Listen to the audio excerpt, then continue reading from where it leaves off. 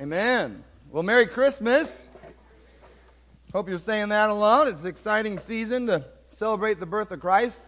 I wanted to give you a big update. The service we're doing over at Meridian at Stone Creek is going very well. In fact, my father gave the message this last Wednesday, and keep on praying for them. It's kind of exciting. They'll be coming to our Christmas Eve service, so they're going to be taking a bus from over there, and I think there was 5 or 6 of them signed up to come on over, so hopefully we'll be able to welcome them at the Christmas Eve service. But just keep on praying for them. What a wonderful group of people, and what a great mix as well. In that room, we have Catholics, we have Lutherans, we have Presbyterians. It's just a really fun group. I wear a suit and tie and do my best. We sing out of the hymnal. It's been really fun. Yeah, the dry cleaning bill has gone up since that service started. But but really, honestly, thank you so much for being a part of this and being a part of what God is doing in this community. It is exciting, and thank you for the tags. You know, that blows my mind. Last year we did 10 tags. This year we did 37. So just praise the Lord for that. Last year we did 75 boxes. This year we did 85 boxes. And so just thank you so much for being a part of that. I also wanted you to know how many of you, well, I'll just ask the question. How many of you have gone to walk to Jerusalem down at the Adventist, or maybe Singing Christmas Tree or Scrooge? Have any of you been to any of those things? So we went to Singing Christmas last night. Have you? I think it was the first show they had this season, so you probably haven't seen the new one. First time I had gone to that was 2 years ago, and I was blown away. This isn't a performing arts theater. This is a church. And they put together such a wonderful presentation. Or maybe how many of you have watched any of Taproot Theater's Christmas productions at a church? Right? It's so amazing. And one thing I would encourage us to just support what other churches are doing as much as we can. You know, be a part of that. It's really easy to say what's wrong with church. In fact, if you want a lot of followers on Twitter, just say what's wrong with the church, and you'll have a whole gaggle of people jump on that. But for me, and I believe my wife as well, we feel a passionate call to support what God is doing in churches, pray for churches. I'd love to see LifeSpring be that same place, so that when you go in, so if you go see Scrooge, if you see the Singing Christmas Tree, begin to pray for them. You know, pray for their leaders as you see the leaders serving, as you see them pouring out their lives to tell the world about Jesus. Just encourage them. Make sure that you are one to actually encourage one another more, even as the day approaches. So I just would say that to all of us. I know we're not the biggest church, even though, by the way, I don't talk a lot about this, but our numbers are bigger than we've ever had, so that's kind of exciting. But we're not the biggest church in the world, but I believe if we each have the attitude of how can we be a part of the bigger body of Christ, the bigger expression of God, and be an encouragement to those that are the body of Christ, that maybe aren't in these four walls, I think we can make a huge difference. I think as we encourage other leaders and other churches and volunteers in other churches, as we cheerlead, as we root them on, as we encourage them and pray for them, I think we could make a tremendous impact. We might be small, but I believe we're mighty. All right? Are we good with that? And we got 2 more weeks just to encourage all these churches that are trying their darndest to tell the world, to shine the light, tell the world that Jesus, the good news of Jesus, that Jesus actually came to this earth. Well, one thing I've been talking about the last couple of weeks, I know makes some Christians squirm. I've been talking about Santa. I kind of like talking about Santa because I know a lot of my Christian friends just can't stand it. So I'm talking about Santa again today. And one of the things, as a kid, I always stressed about, and I stressed about everything as a kid. I stressed about eternity from the minute I was conscious, I think. I stressed about those types of things. But it was, how can Santa do this? How can Santa get all those toys, all those good boys and girls? One of my theories was just that the naughty list was so big that there was actually a small list of actually good boys and girls, and so that's how he did it.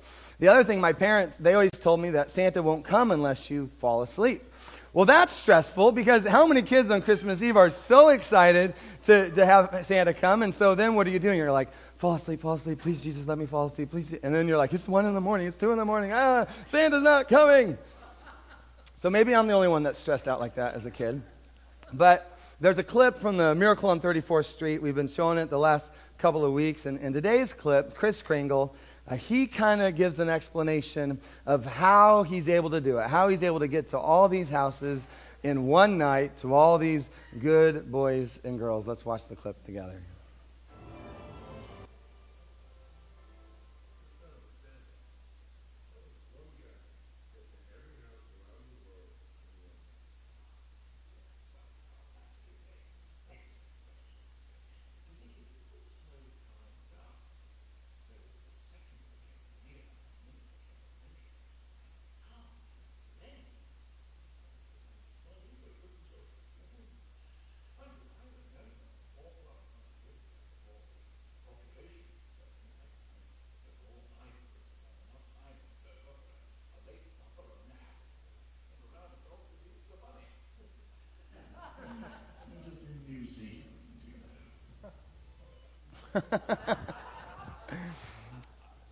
All right. Well, now you know how Santa's able to do it. It's funny.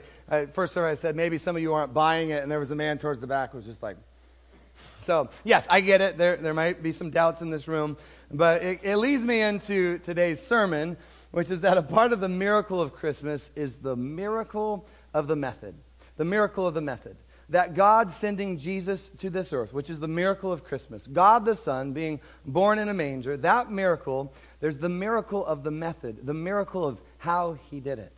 Right? That as much as Santa's method of delivering toys around the world is beyond what we could understand, in a much more powerful and a much more important way, God's methods are beyond our comprehension. Paul talks about this greatness of God a few times in his letters. In Romans, chapter 11 of Romans, he describes this greatness of God. Listen to what he writes. He says, the depths of the riches both of the wisdom and the knowledge of God. How unsearchable his judgments, and I love this part, untraceable his ways. You see that passage in that verse, he's focusing on the greatness of God, that his wisdom, that his knowledge, they are great beyond measure. His methods are beyond our understanding. And so as human beings, when we look to God and we look at his ways, we have to understand that his ways, they often will not look like we think they should look.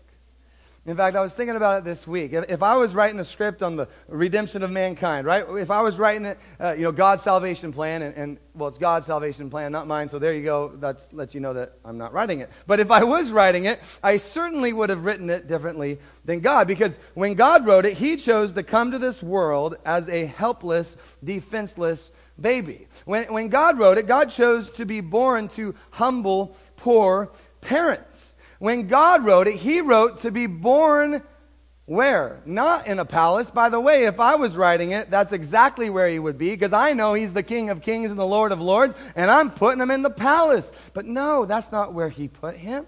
Instead, God put him in a stable. He gave them, he was born to a young couple, and we love Mary and Joseph, right? We know they're good people, they have a good heart, but they were not people of influence. They were ordinary, plain human beings, and yet they are the ones who God chose to be the parents of his son, Jesus. I'm just being honest. It is so different than the script that I would have written. Right? It's God the Son coming to earth.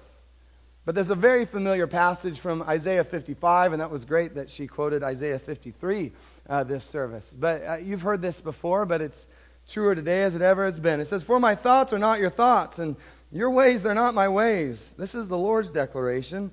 For as heaven is higher than earth, so my ways are higher than your ways, and my thoughts than your thoughts. And I just want to say this. Praise God that he is God and I am not. And praise God that it's God's methods and not our methods. Praise God that it's God's methods and not my methods.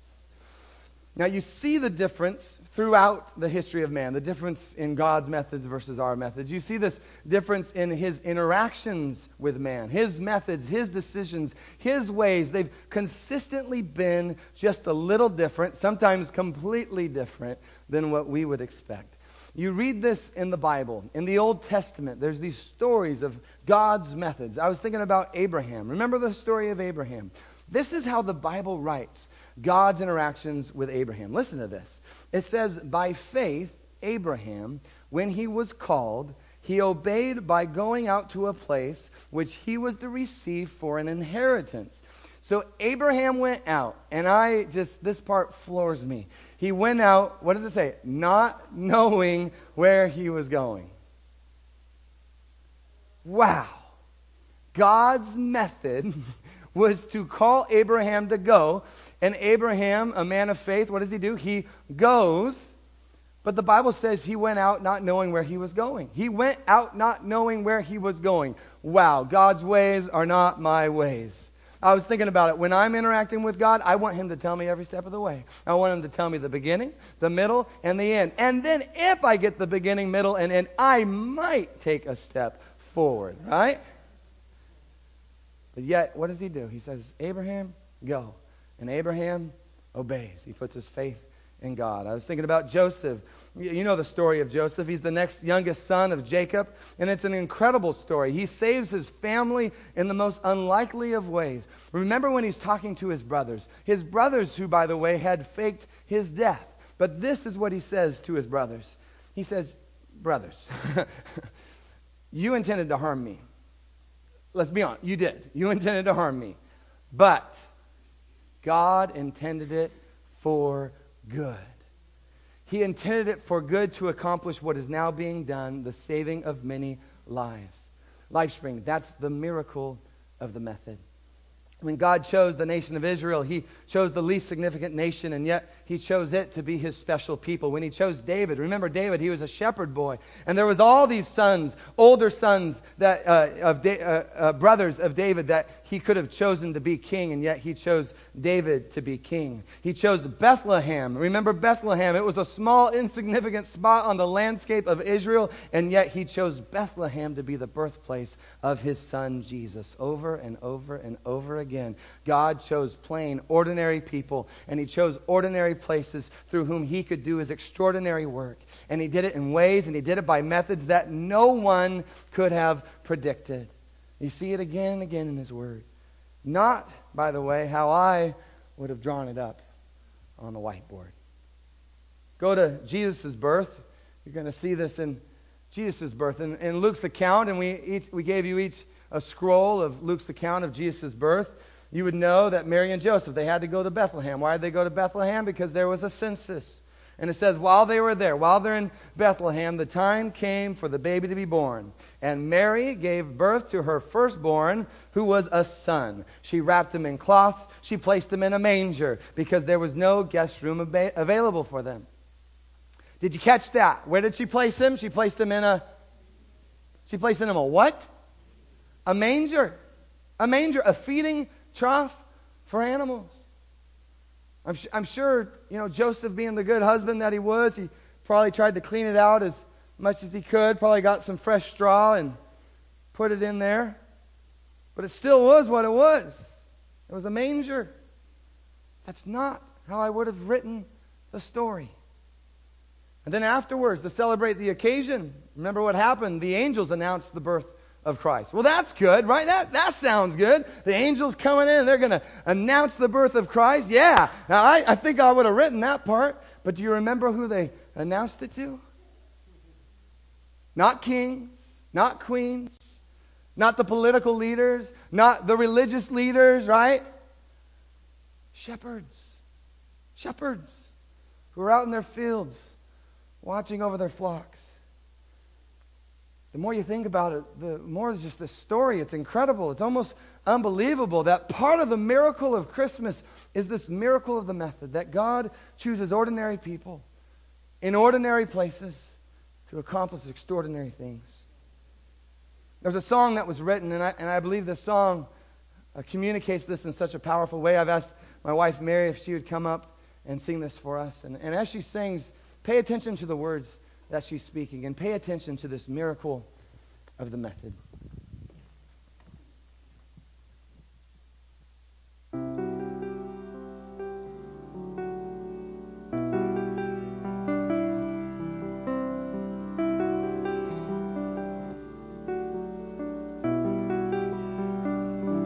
I'm sure he must have been surprised at where this road had taken him, 'cause never in a million lives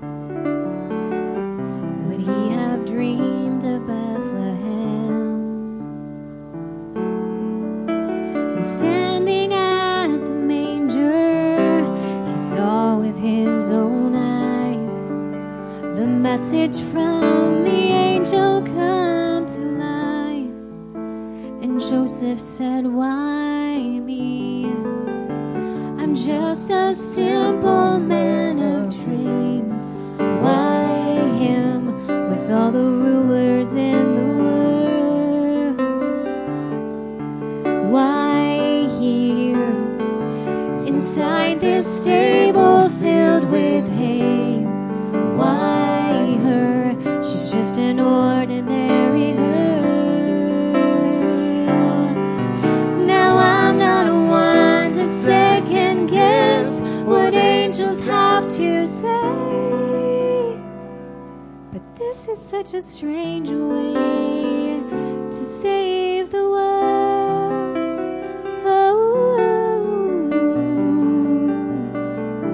To think of how it could have been if Jesus had come as he deserved. There would have been no Bethlehem, no lowly shepherds at his birth. But Joseph knew the reason love had to reach so far. And as he held the Savior right there in his arms, he must have thought, why me? I'm just a simple man of trade. Why him with all the rulers in the world? Why here inside this stable filled with hay? Why her? She's just an ordinary girl. Oh, now I'm not one to second guess what angels have to say, but this is such a strange way to save the world.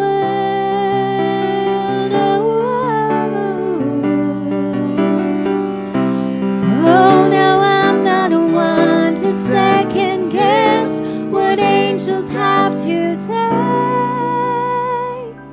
but this is such a strange way, such a strange way, a strange way to save the world.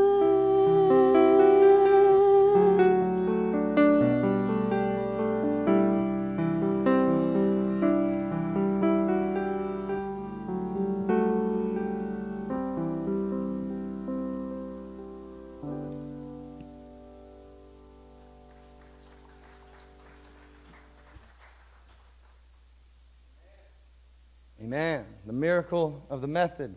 You see it in his birth. You also see it in his earthly ministry. Have you ever read about the miracles of Jesus? The miracles of Jesus while he was on this earth? It's pretty incredible when you look at his miracles. I've noticed when you read about Jesus and his miracles that the method is always a little different. He heals people in so many different ways. Sometimes he lays hands on them. Sometimes he takes mud and he puts it in their eyes. Other times he says, stretch out your hand. Other times he says, take that mat, get up and walk. Other times he goes to a dead man and he says, rise. Sometimes he rebukes the sickness. Other times he casts out demons. There are so many different ways that he heals people. To me, they seem so very unpredictable. You see this miracle of the method after his death and his resurrection. Following his resurrection from the dead, what does he do? And where does he go? He goes and he first appears to a group of women. Remember that? He appears to Mary Magdalene. He appears to Mary, the mother of James, to Salome. Now, he didn't, maybe what I would have done, he doesn't first show up to the temple, right? Go to the Sanhedrin, go to those religious leaders and go, ta-da! Told you so! Now, if I would have written the script, Jesus goes to the temple and zing it. No. What does he do? He shows up to his followers. He reveals himself to his followers. And then after that, he does something I still question the Lord about. He reveals himself to his followers, but then before going back to the Father, he gives them, his disciples, the responsibility to go and make disciples of all the world, baptizing them and teaching them to obey everything that Jesus had commanded them. To this small group of followers, Jesus entrusts the good news of salvation. Think about the magnitude of this. The salvation of this world rested in the hands of these few followers of Jesus, simple, ordinary people. Again, how impossible it is for us to understand his decisions, his methods, his ways. Paul comments on this miracle of the method in 1 Corinthians, and I love this passage. He shows us how God uses ordinary people to accomplish extraordinary work. I want you to pay attention to the specific words that Paul uses, but I also want you to think how it might apply to your own life. It's in 1 Corinthians. He says, brothers, sisters, consider your calling. Consider your calling. Not many are wise from a human perspective, not many powerful, not many of noble birth.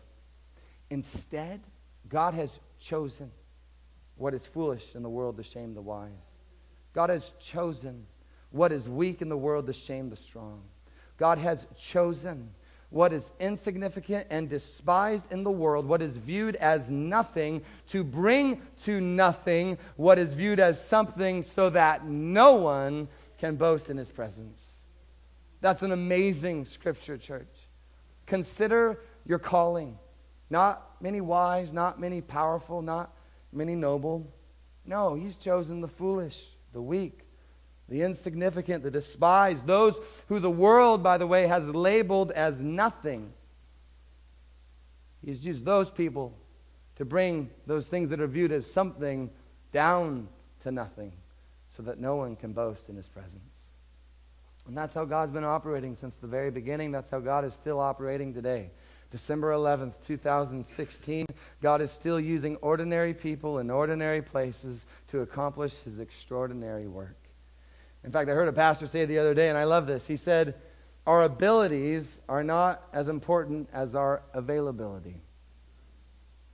Right? Our abilities, what we think we can or cannot do, they're just not as important as our availability, our willingness to say yes, to obey what God is calling us to do.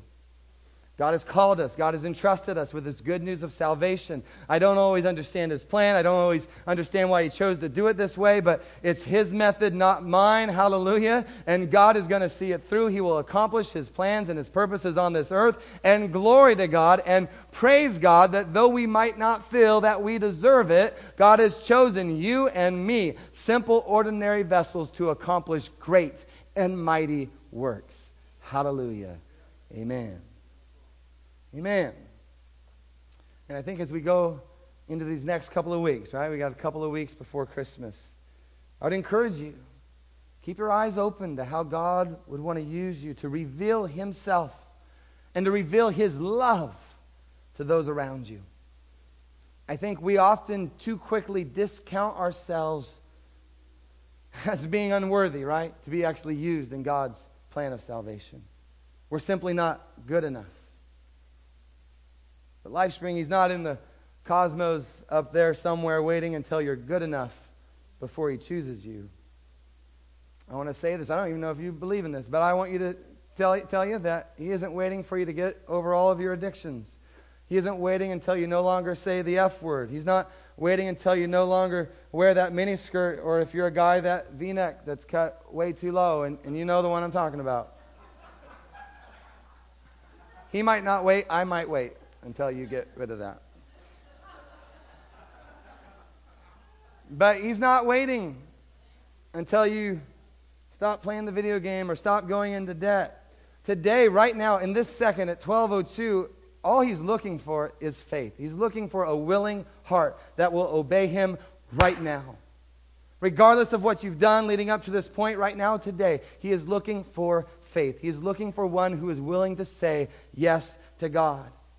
Now, of course, those things that you're doing that aren't in alignment with God's best for you, whether it's choice language or maybe immoral practices, whatever it is, I'm just going to trust God that by his Holy Spirit, he's going to train you up in righteousness. He's going to convict you. He's going to lead you in and out of those areas. But your past choices, even the ones that you made on the way here, they do not define your ability to be used by God.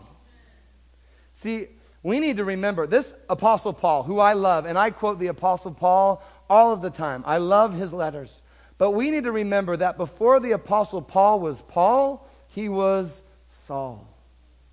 We need to remember he was Saul. The Bible says this about Saul, that he was the Hebrew of Hebrews.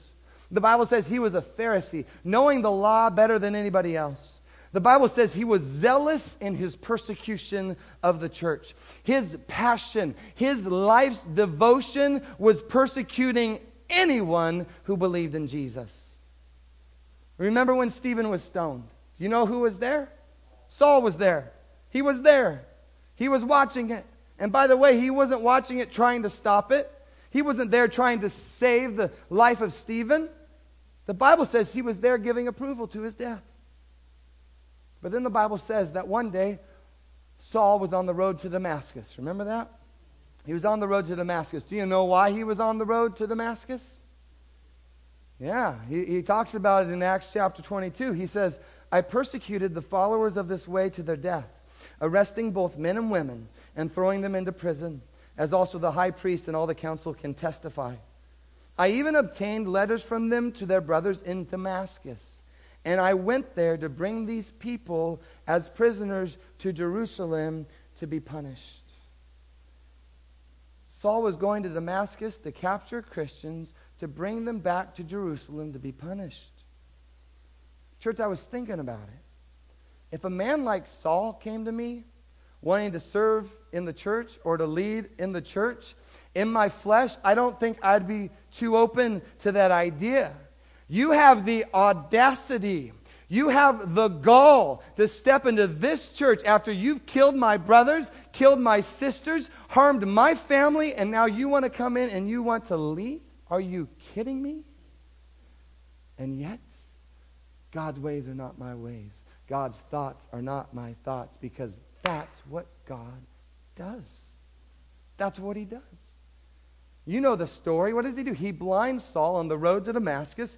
Jesus says, Saul, Saul, why are you persecuting me? And Saul says, who are you, Lord? And Jesus says, I'm Jesus, who you're persecuting.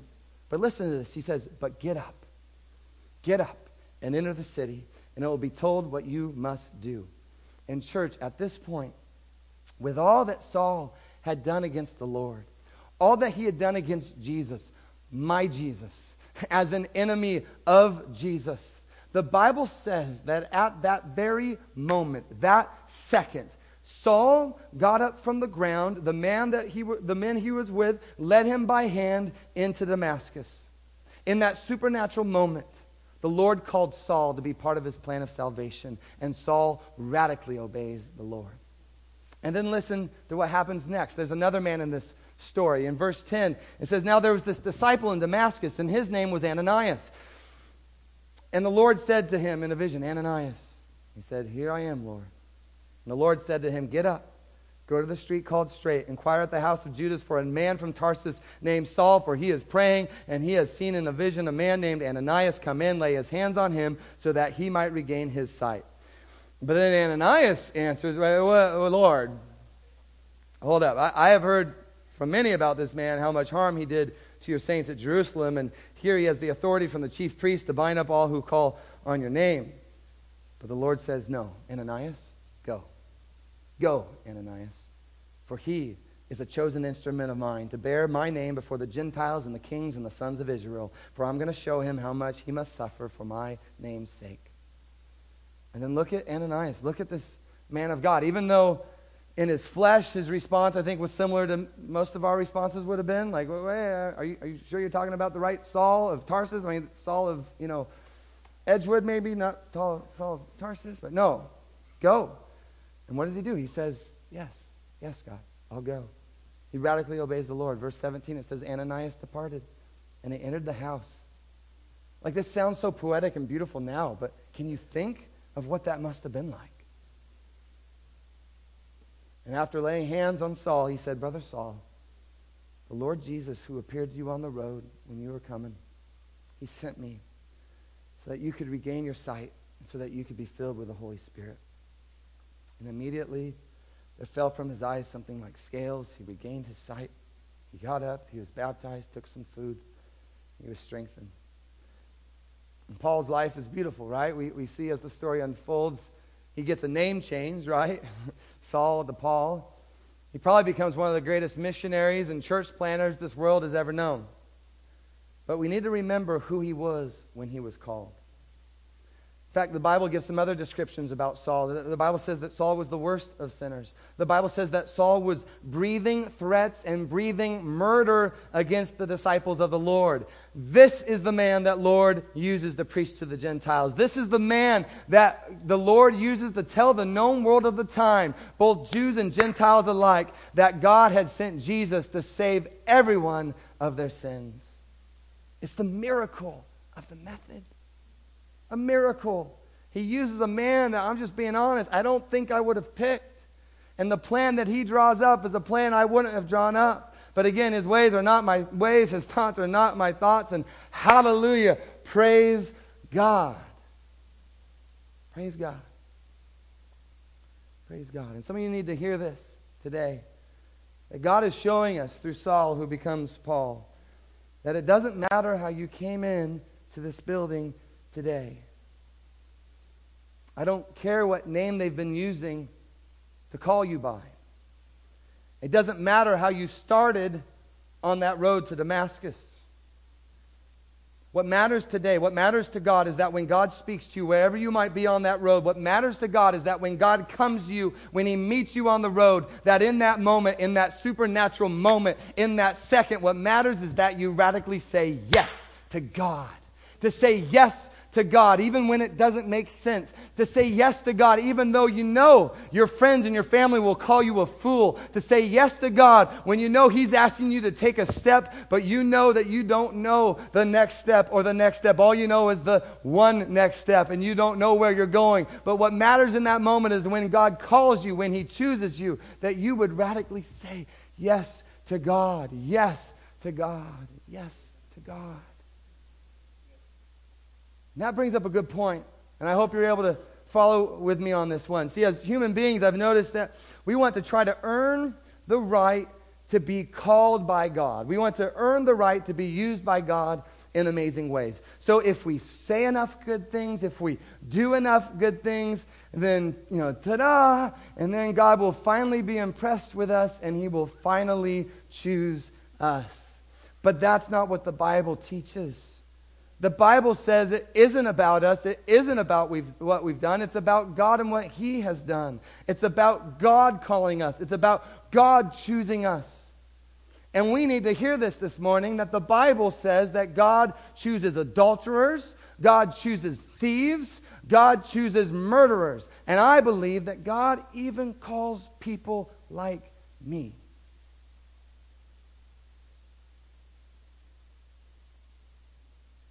Calls people like you.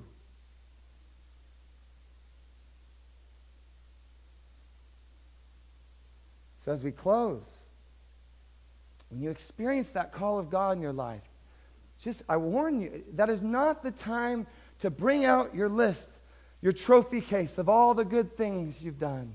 To say, yes, here I am, God, and look what I've done, and now you can use me. No, when He calls, when He speaks over your life, that is when we humble ourselves. That is when we bow down, as we were singing in worship, before the Lord, our God, our Maker. We say, oh God, to hear from you, Lord. To hear from you, God. To be called by you, to be chosen by you, God. I humble myself. I bow down before you. And though I'm scared, and though I'm anxious, and though I'm worried, and though I don't even know what's going to happen, in this moment, I declare in faith, not my will be done, but your will be done. On earth as it is in heaven. Your will be done, God.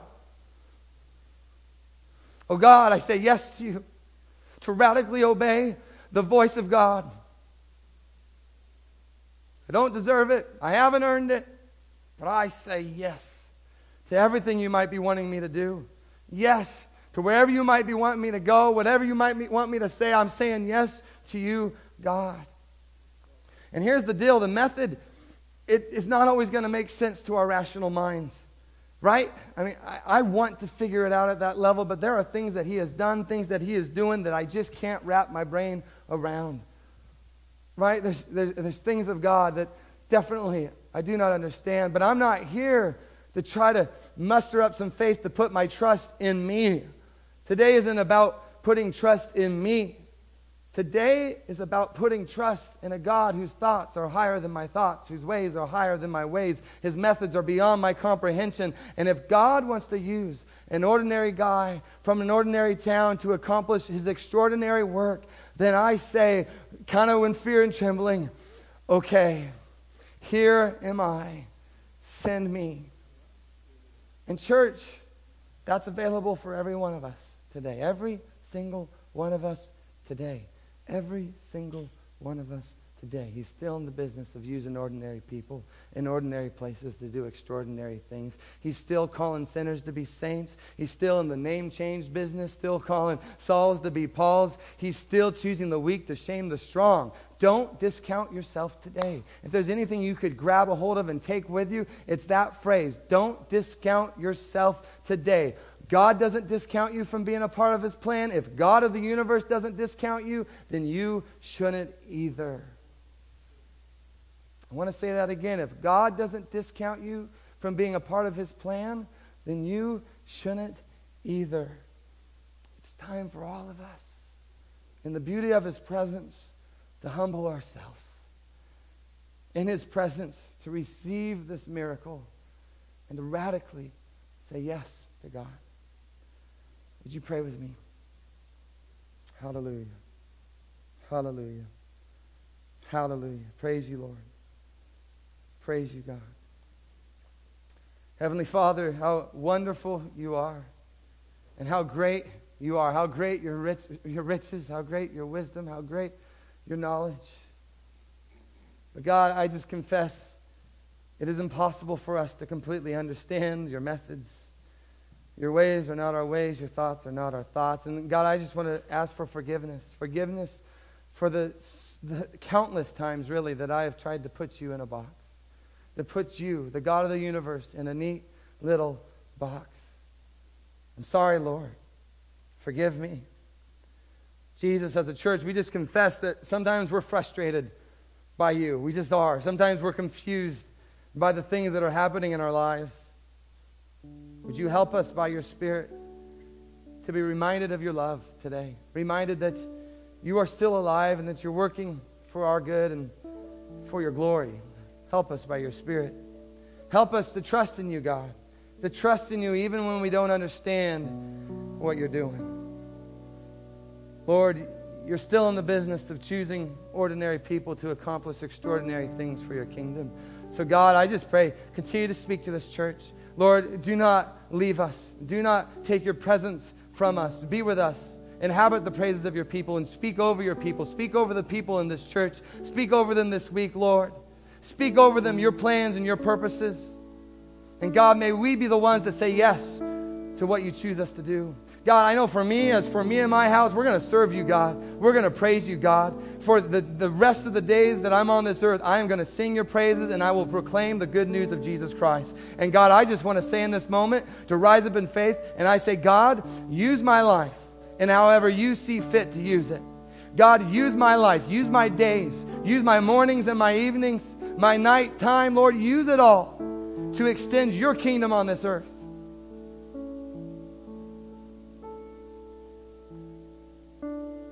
Lord, I don't always understand it, but I thank you for giving us the responsibility of sharing this good news of salvation with the world. God, we're your disciples. We're your ambassadors. And we say in this moment that we will carry the name of Jesus with us wherever we go. We will represent your kingdom and the authority of your kingdom wherever we go. And God, it is a privilege and an honor to do so. And Lord, we got a couple weeks here before Christmas, and lead us well. Lord, you have a plan for this world. Over the next 2 weeks, as your plan unfolds, would you strategically place us, whether it's in our workplace or our homes, or on roads or in traffic or in grocery stores, Lord, strategically place us in positions where we can be conduits of your love. Put us in places, maybe even places of hostility, where we can be ministers of your grace. And Lord, even maybe plant us in places of darkness so that we can carry your light. Speak over us, speak in us, speak through us. Lord, this is the place. These are a people who say yes to you, God. We are a people of faith. We will say yes to you, God. Submit to your plans, your purposes. You know, as we continue to pray, let's just use this time, this moment with the Lord, just between you and the Lord, to just share your heart with him. And you can do that in the quietness of this moment, just that you would let him know that you're here to obey his call, that you're here to say yes to him. Again, just between you and the Lord, you and God. Yes, God. Yes, Lord. Lord, that we would stop defining how you're going to move and where you're going to move. That we would submit to your plans, your purposes, your will. Jesus, the idea that you're already moving in this land, we want to be a part of what you're already doing. So give us new eyes to see, ears to hear how you're moving. God, would just forgive us for when we need the beginning, middle, and end before we take that step. God, in this moment, we want to be Abrahams. That we would take that first step, not knowing where we're going. But if you call us, we'll obey the call. If you call us, we'll obey the call. If you call us, we'll obey the call. In Jesus' name I pray. Amen. Amen. Hallelujah.